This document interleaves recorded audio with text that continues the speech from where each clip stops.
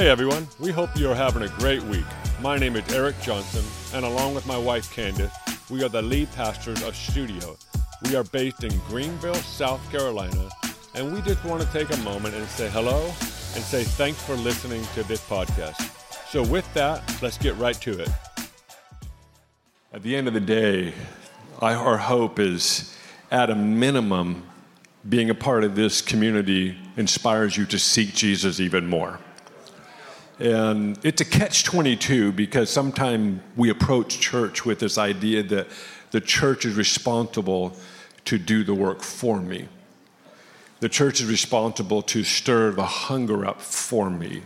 The church or the pastor or a community of people are supposed to help me get somewhere. And there's truth in that. There's value in that. It's true. I mean, I think all of us have parts of our stories of our own journey of following Jesus that someone else sometimes leads and we follow. They're the catalyst. But it's undeniable that when you are able to stir that up inside you, it becomes unstoppable. So I want to encourage you, whether you're first time here or you've been coming here for any length of time, and no matter what duration of your following Jesus, or maybe you haven't followed him, or no matter where you're at in the spectrum of life and faith and all of those things, that the responsibility to follow Jesus really starts inside you. It starts at the very core of who you are. And if you follow Jesus for at least a week, there's at least a moment within that week that you didn't want to follow him. If you've been following Jesus for your whole life, you can tell story after story of seasons of your life like, I'm just bored.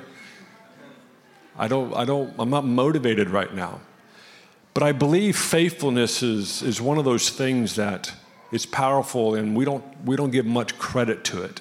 And I want to speak to every person in this room, no matter where you're at in your walk with God or with faith or life or wherever you're at, is that it really starts with you. It's your decision. The one thing God does not own in all of the universe is your choice.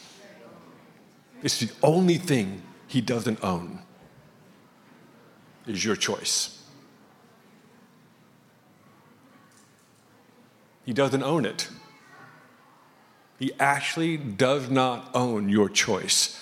And that's what makes your choice so powerful, is when you begin to choose, whatever you choose. And our heart is that just being a part of this community is that you choose to follow Jesus with all of you. Over 3,000 years of Hinduism, over 2,600 years of Buddhism, over 1,000 years of Islam, and roughly 100 or so years of secularism. And none of these religious traditions can affirm or value the human life. There was a movie that came out a few years ago. It was released around the 20-year anniversary of 9/11. And the title is Worth. And it's a story about after 9/11 and the atrocity that took place in America. And almost all of us were alive then. If not, you definitely have heard about it because we talk about it every September 11th. But following the 9/11 and the towers and the Pentagon and all those things that went down, the government was trying to find out, how do we ease the pain of the family that lost a loved one? And so they hired a lawyer. And this movie is basically about this lawyer. His job was, he was tasked with the responsibility to monetarily give value to a human life. So that would help the government to go, how much can we help ease the pain and suffering in a monetary value? And the whole film is about trying to put a dollar value on a person. And the reality of that struggle, you can't. You can't actually value a human being in any form of money. But yet that was his job. And so the whole film is about just the process and just the impossible task of trying to find how to define the value of a human being. You see, when you're not created in this dimension, you can't be valued by anything in this dimension. You were created outside of this dimension. You were created outside of time and space. You were imagined by the Creator, by God. And because of that, you can't be placed, nothing can equal the value of you in this dimension because you weren't created in this dimension. Have you ever wondered what the ambition of God is? Have you ever asked the question, what is God after? Like, what's his end goal? What's his ambition? Like, what? I know he doesn't wake up because he doesn't ever go, I don't know. We don't really know God's sleep pattern. So, but when he's there, what motivates him? What's his ambition? What's his drive? What gets him going? I mean, what inspires him? I don't know. These are all questions that I think about way too much. My God, what is your ambition? Like, what's the deal with you? And depending on your life experiences, depending on your own upbringing, depending on your own experience with faith or maybe no faith, will determine your view of God's ambition in life. If you were raised in an atheistic or a secular context, God is not a reference point. There's no wondering what God's ambition, what is he after, what's his desires. You're not thinking about those things because there is no God in your worldview, in your framework. And so your questions or thoughts are more like this: the universe controls my fate, my purpose, and my design. And that's just how you think when you come from that kind of background. And at the end of the day, the common foundation of that kind of worldview is, I am the center of the universe. And that's really what secularism is. It puts you at the very center of everything. It's about self. It's about you. Maybe if you were raised or been influenced by Eastern religion, the question is juxtaposed with, which God are you referring to? Because there's many gods. There's millions of them in some cases. And we learn in Scripture where Paul goes into a city and there were even idols that had the unknown God. In other words, they had no name for it. It's just there. So if you're brought up in more of an Eastern tradition of beliefs and religion, your question was, which God are you referring to when you ask me the question, what is God's ambition? And the emphasis in Eastern religion is emptying your mind and sacrificing your body.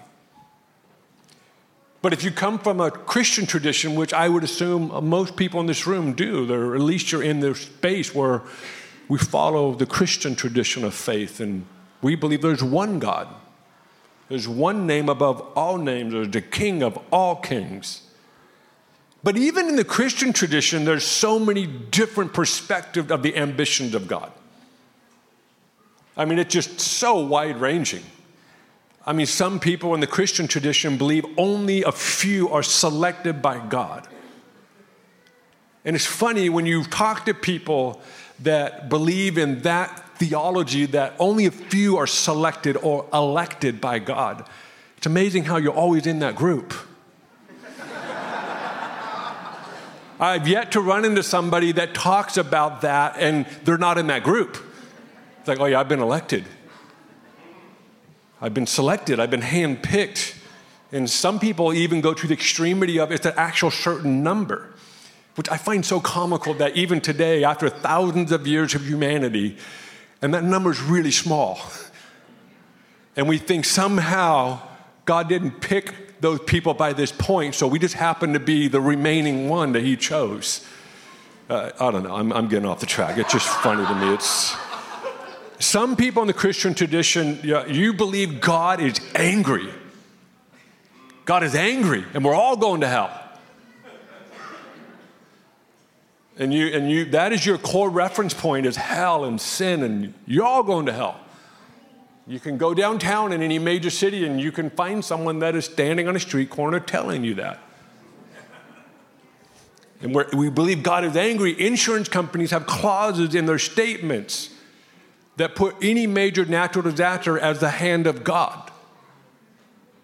Because the worldview is God is angry, he's mad. So some of us actually carry that view, or maybe we're influenced by that view, or raised in that view. Well, even within the Christian tradition, there's such a wide-ranging, and then you have others that have a secular worldview that's been superimposed on God. And what did that look like? That looked like you just lower your moral standards to literally nothing. Because now you've given yourself permission to, God thinks what I think's okay is okay.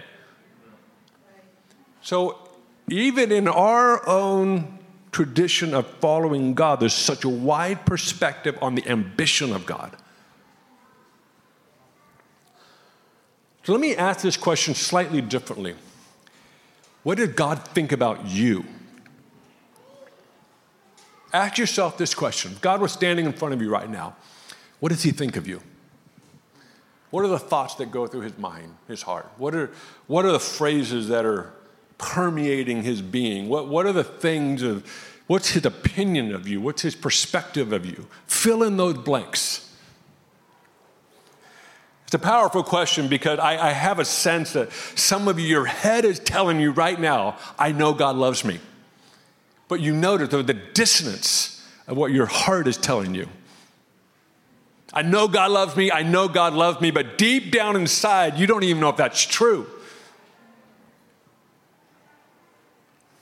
You sit here today and you don't even know. I mean, you're told God loves you. John 3:16 is that every football game you see on TV, bumper sticker, T-shirts are everywhere telling you, for God so loved the world.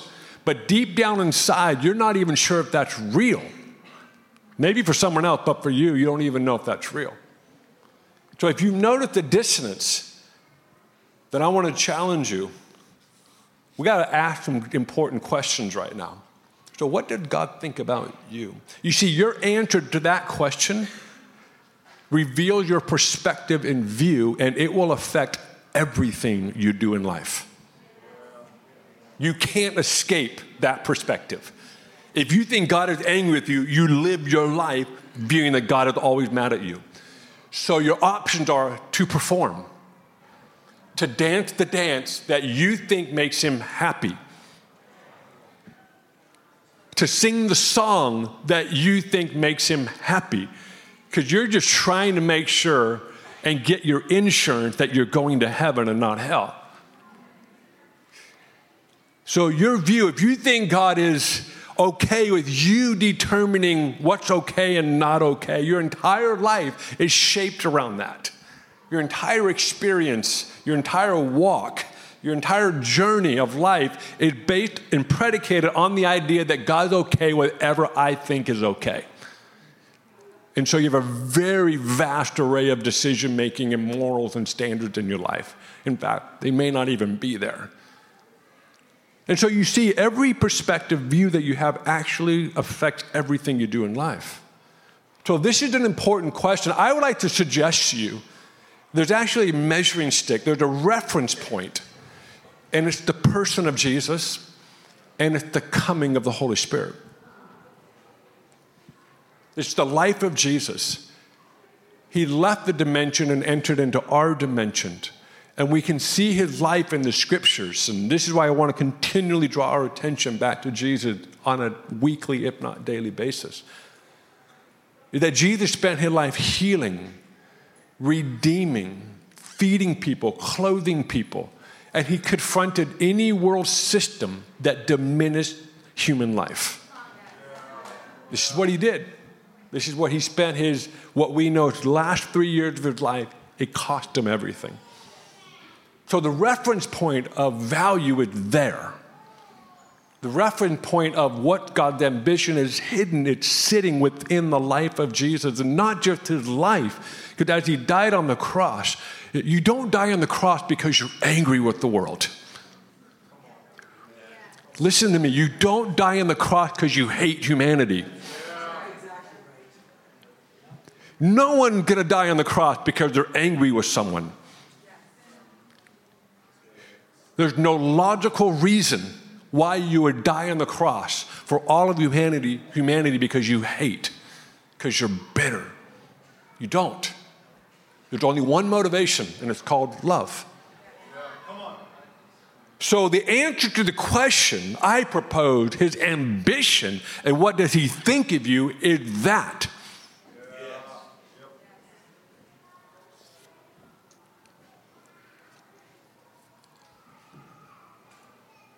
And not only ends with that, it actually, when he says, hey, after I leave, someone's coming in my place. And as we study the scriptures and we hear about this introduction of a new character, if you allow me to say it just for the context, a new person, the name was the Holy Spirit. In the Old Testament, it was named the Spirit of God, the same Spirit. And the Holy Spirit comes, and you can go into the book of Acts, and you can read about it there. This last weekend, I drove to Asbury Theological Seminary. And if you're unaware of what's happening right now in Kentucky, for the last week and a half, roughly 2 weeks, there's been what many are saying is the next revival, next outpouring or awakening. And so Ab and I, Thursday night hey, do you want to go? I'm going to go. He said, yeah, let's go. So we hopped in the car Friday and we drove, 7 hours. And we get to Asbury and it's like 8 at night, it's freezing temperatures, it snowed on the way, it's cold. I didn't know Kentucky was cold. For some reason, Kentucky sounds hot. It's not. It's frozen. Ab and I were like, man, I know Kentucky doesn't sound like a cold place, but man, it's cold. So we drove into this little town of 6,000 people, Wilmore, Kentucky. And we drive in, and there are cars and people everywhere. And if you don't know what's happened, a week and a half, 2 weeks ago, at Asbury Theological Seminary, they had chapel. And after chapel was over, some students didn't want to leave. And that exploded. It went viral. It's mind-blowing for me for a lot of reasons. For those of you that know my background and know my upbringing, for those of you that don't, I've been around the church my whole life, and I say that from a perspective of I've seen a lot and been privileged to see a lot. I've been privileged to see so many different expressions of when the Holy Spirit comes into a space. I've seen it on a level where someone wakes up and becomes alive again. They're like, oh my gosh, I'm alive. I thought I was alive, but I was actually dead. Now I'm alive. On just a very beautiful pastoral level. And then I've seen it where stadiums full of people are getting touched by God because they were hungry. And then I've seen everything in between. And so for me, just as my own life experiences, to be able to see this over the course of my 46, 47 years of life had been nothing but a privilege. And I'm so grateful for that. And so I've had, as you can imagine, different people ask me, what's your thought on this? Is this a revival? Is this an outpouring? Is this an awakening? What is it? And I've always been baffled by people's desire to figure out what it is. And I understand some people have it wired differently than me, but I have never understood why we argue over a terminology. And I believe it's a real distraction from the actual essence of what's taking place. And so we drove in, and I expected the lines are long. And so I dropped Adam off, and I'm going to go park. I'm going to go find a parking spot in this town. And so I find a parking spot a few blocks away, and I'm walking there, and I find him, and he said, hey, everybody says it's at least a 3-hour wait. And we went. We thought, we'll just wait all night. Doesn't matter. And so we went, but we noticed they're only really focusing on 18 to 25-year-olds, which is beautiful. I thought it's just incredibly beautiful and strategic. And I'm standing in line, it's freezing temperatures. I said, Adam, we are not getting in that building tonight. I don't mind waiting, but I don't think we're getting into that building at all tonight. And, they have speakers, they have LED screens. They're just trying to steward it. It's a theological seminary in a town of 6,000 people, and now thousands upon thousands upon thousands of people are crashing this place. And they're doing a beautiful job of stewarding what's happening in this space and being mindful of it's about the students. It's about the students, and it's real beautiful. So there's a chapel across the street, and we got in line for that one. Thankfully, that was only 50 people. The other one was thousands of people. And I'm like, I'm 46. I'm not under the age of 25, so I might as well just go to the other chapel. So we get in this other chapel, and we get in there. And it was really beautiful. We get in there, and it's very quiet. Incredibly quiet.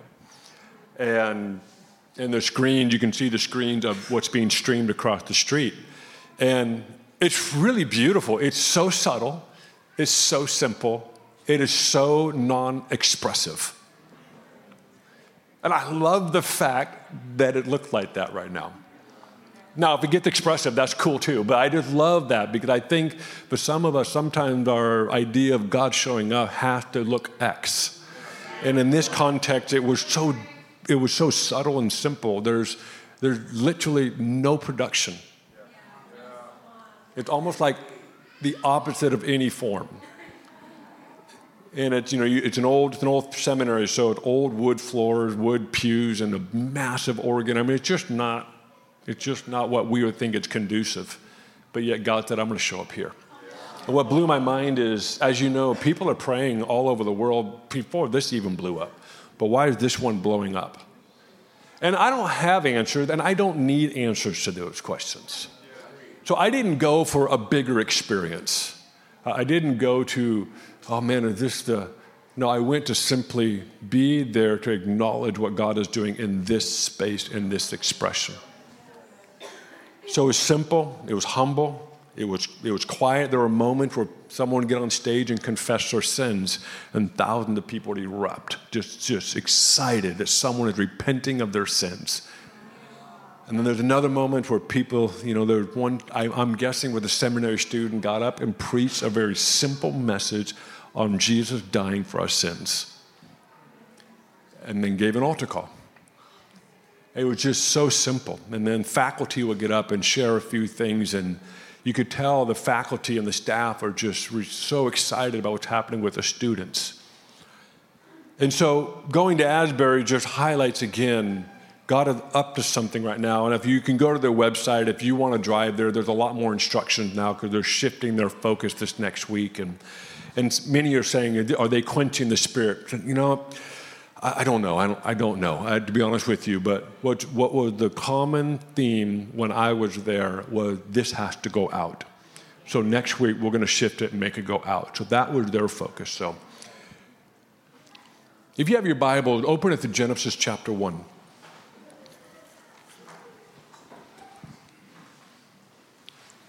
We just have a few minutes left here, and I want to share a few remaining thoughts. Genesis chapter 1, verse 31.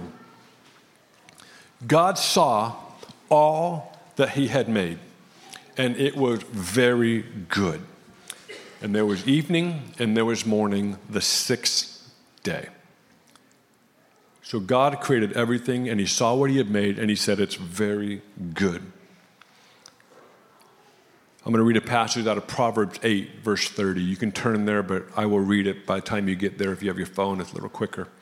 But Proverbs 8, verse 30 reads, then I was constantly at his side. I was filled with delight day after day, rejoicing always in his presence, rejoicing in his whole world and delighting in mankind. So the ambition of God, let's just go back to that. The ambition of God, what is the ambition of God?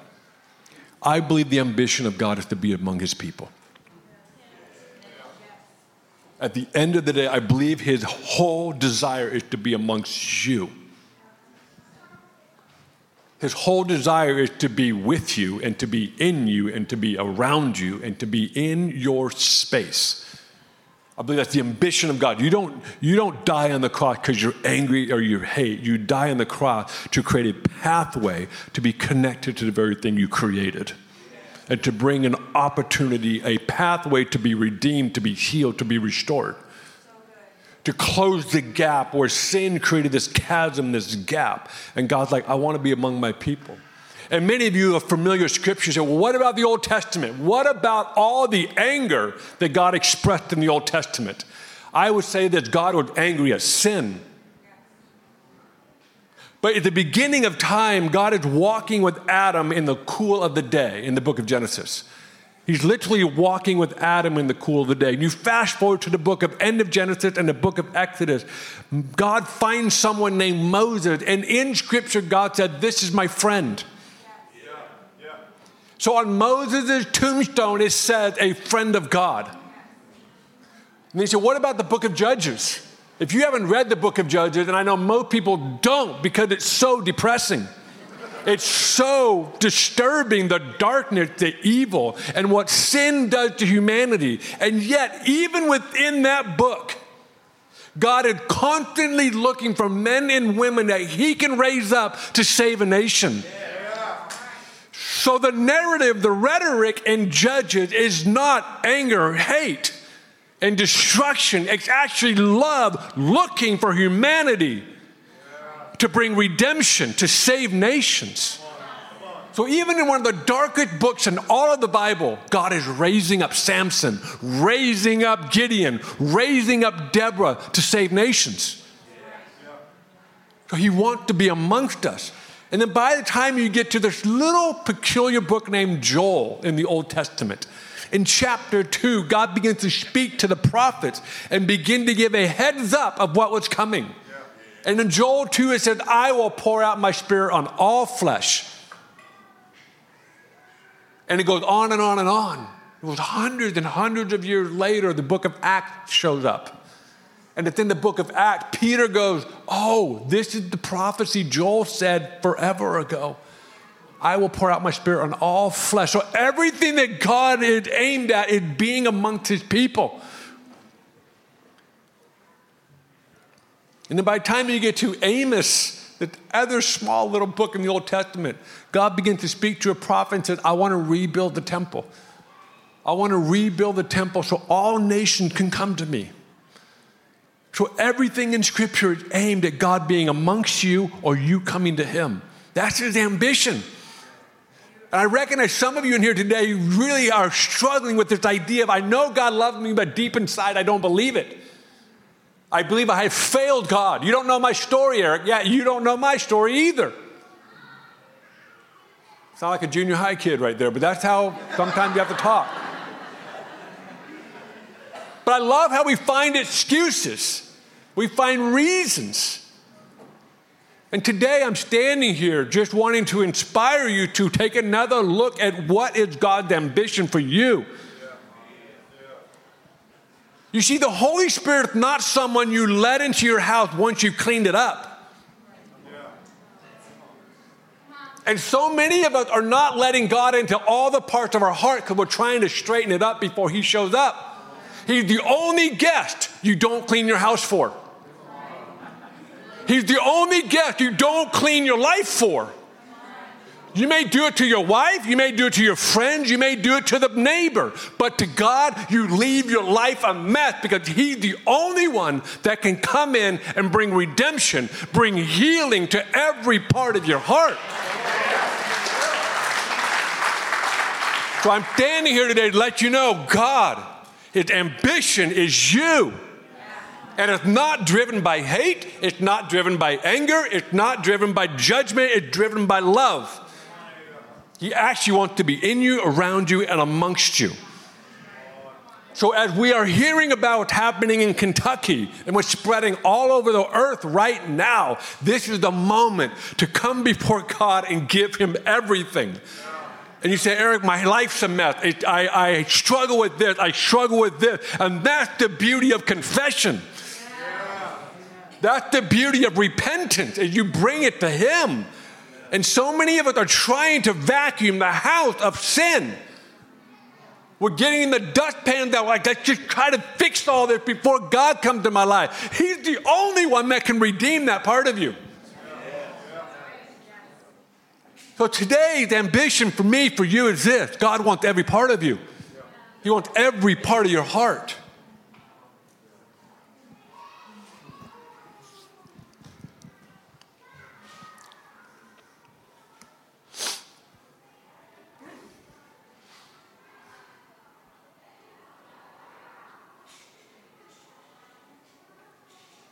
So if that's you, I'd love for you to come up front.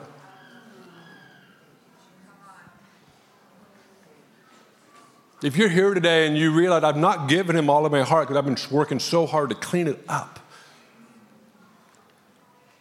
If that's you, I'd love for you to come to the front. We've never done this in studio before. But if that's you, if this is resonating with your soul, just come to the front and kneel. Just come in the front, prostrate yourself before the Lord. You recognize I am not alive. I feel dead. I feel half-baked. And you recognize I've got to give my life to him.